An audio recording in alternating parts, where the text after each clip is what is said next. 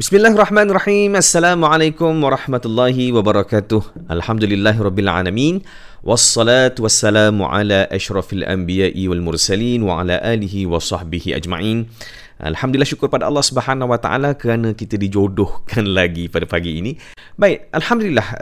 Kalau anda masih ingat, saya pernah bercerita tentang satu soalan. Ni sebab saya suka tanya soalan ni, sama ada kalau saya buat kursus untuk perkahwinan ke rumah tangga ke, ataupun kursus kerjaya, ataupun kursus dengan agensi kerajaan dan sebagainya yang bekerja. Saya suka tanya satu soalan, kenapa kita bekerja? Kenapa kita kahwin dan sebagainya lah kan? Okey, saya nak fokus sikit hari ni kepada kenapa kita bekerja. Kan, soalan ini saya pernah tanya dalam episod sebelum ini. Saya tanya kenapa kita bekerja, kenapa kita berbisnes, kenapa kita buat sesuatu. Soalan ni penting. Kenapa? Kerana soalan ini adalah soalan yang dasar. Soalan asas kenapa kita melakukan sesuatu. Soalan ni sebenarnya dia akan gambarkan kekuatan. Jawapan kepada soalan ini menggambarkan kekuatan, menggambarkan kesungguhan, menggambarkan komitmen, menggambarkan value, hala tuju kepada pekerjaan ataupun perkara yang kita buat. Dalam bahasa yang mudah sebenarnya menggambarkan tentang niat. Sebenarnya ini yang saya nak cerita ni. Ini poin pentingnya. Sebab niat ni satu benda yang sangat besar sebenarnya. Bahkan Big Why ni hanyalah salah satu elemen, sebahagian elemen yang membina niat tu sendiri. Kan? Macam mana pula Cik Fazli? Dia begini. Pada saya, Big Why ni adalah sebab kenapa kita buat sesuatu. Tetapi dalam niat ni jauh lebih besar daripada Big Why. Sebab apa? Dalam niat dia ada Big Why, Big What. Apa nak buat? Big How. Bagaimana cara kita nak buat? Dan yang lebih besar adalah Big Who. Ini pada saya macam ni. Sebab kan dia macam ni. Kita melakukan sesuatu, kita buat kerja kan. Kenapa kita buat? Jadi kalau dalam kursus-kursus biasa, kursus bisnes ke, kursus motivasi kebiasaan ni, kita tanya kenapa kita buat sesuatu. Tetapi itu soalan sangat penting, sangat bagus sebenarnya, kerana soalan tersebut akan memberikan kita kesedaran penuh tentang kenapa kita melakukan sesuatu. Cuma kita juga kena tambah beberapa soalan lagi. Pertama adalah Big What. Apa yang kita nak buat? Yang kedua adalah Big How. Bagaimana cara kita nak melakukan benda tu? Ia mesti dijelaskan dengan jelas. Sebab kita kena ingat matlamat tidak menghalalkan cara. Kan? Itu penting. Sebab apa? Apa saja yang kita nak buat, cara dia mesti patuh syariat. Kan? Contoh, kita nak kaya. Kita bekerja dan kita nak kaya. So, bagaimana cara nak kaya? Maka, keinginan kita tu mestilah disusuli dengan cara yang patuh syariah. Kan? Tetapi ada lagi yang satu lagi perkara yang besar, soalan yang besar yang selalu kita tanya, yang perlu kita tanya. Adalah apa dia? Big Who. Iaitu kerana siapa, untuk siapa. Kan? Yang ini yang kita sebenarnya, pada saya inilah yang paling dasar. Kita buat ni, pertama kita buat ni, kenapa kita nak buat? Yang kedua adalah kerana siapa kita nak buat. Kita bekerja ni sebenarnya kerana siapa? Kan? Kita berniaga ni kerana siapa sebenarnya? Untuk siapa dan kerana siapa? Mungkin kita bekerja untuk keluarga, tetapi kerana siapa? Maknanya dia mesti ada dua benda tu.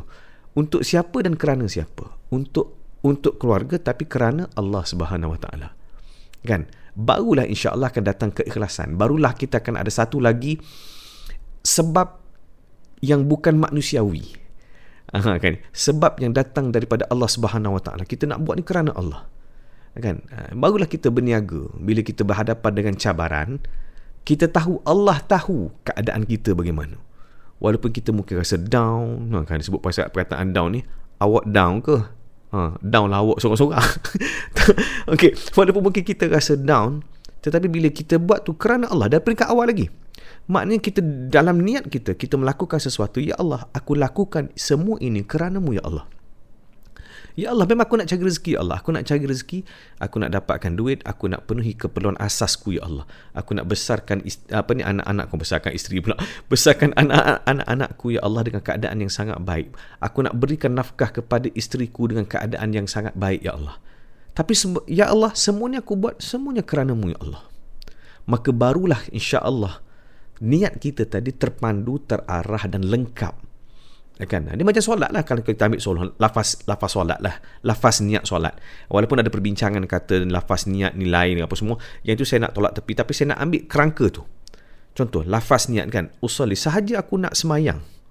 Kan? Dalam tu ada big what, big why, big what, big what to do, big what, big how, big who. Big how. Macam mana nak dibuat benda tu?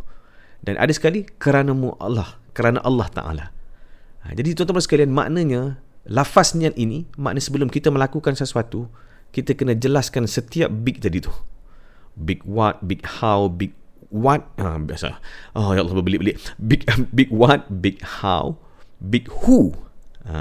Kepada siapa, kerana siapa, bagaimana cara kita nak buat. Maknanya sebelum kita melakukan sesuatu, kita duduk sekejap, berhenti sekejap, dan kita fokuskan niat kita. Sebab apa tuan-tuan sekalian, saya memang selalu kalau pergi mana-mana, saya minta peserta saya amalkan dan buat teknik ini. Sebab dia macam ni, kadang-kadang kita berniat, tetapi kadang-kadang kita terlupa tentang kualiti fokus kita bila melakukan niat. Kan, bila kita fokus, dia macam ni, contohlah kan, kadang-kadang kita nak bekerja kan, sampai kadang-kadang kita ni hidup berdasarkan rutin saja. Kan, bila hidup berdasarkan rutin, kita hanya ikut keadaan dan situasi. Tetapi bila kita berniat dengan betul secara berkualiti di peringkat awal, maknanya sebelum keluar rumah pun kita dah jelas dah apa yang kita nak buat. Kan? Dan kita jelas dah kerana siapa kita buat. Bawa kereta sampai ke tempat kerja, punch card. Ada lagi punch card sekarang ni, thumbprint kan. Thumbprint. Start buat kerja. Kita dah jelas daripada awal, kita dah sentiasa diingatkan diri kita tentang aku buat ni kerana Allah. Aku buat ni kerana Allah. Aku datang ni, aku nak buat kerja ni. Aku nak dapatkan kerja yang berkualiti. Kesan dia kerana apa? Kan? Kerana Allah. Kerana kesan kerja aku ni ada kesan kepada orang lain, maka aku nak buat yang terbaik. So tuan sekalian, kalau kita berfokus meningkatkan kualiti fokus niat kita tadi, tuan-tuan yakinlah, percayalah, insya-Allah kesedaran kita, awareness kita tentang apa yang kita lakukan seharian dalam kerja kita, insya-Allah ada perbezaan. Kan? Jadi bahasa mula, kalau tak percaya, buatlah. Kan? InsyaAllah sekadar perkongsian tuan-tuan sekalian. Moga-moga apa saya kongsikan ini ada manfaat untuk semua. InsyaAllah belajar sesuatu. Daripada saya Fazli Aziz. Assalamualaikum.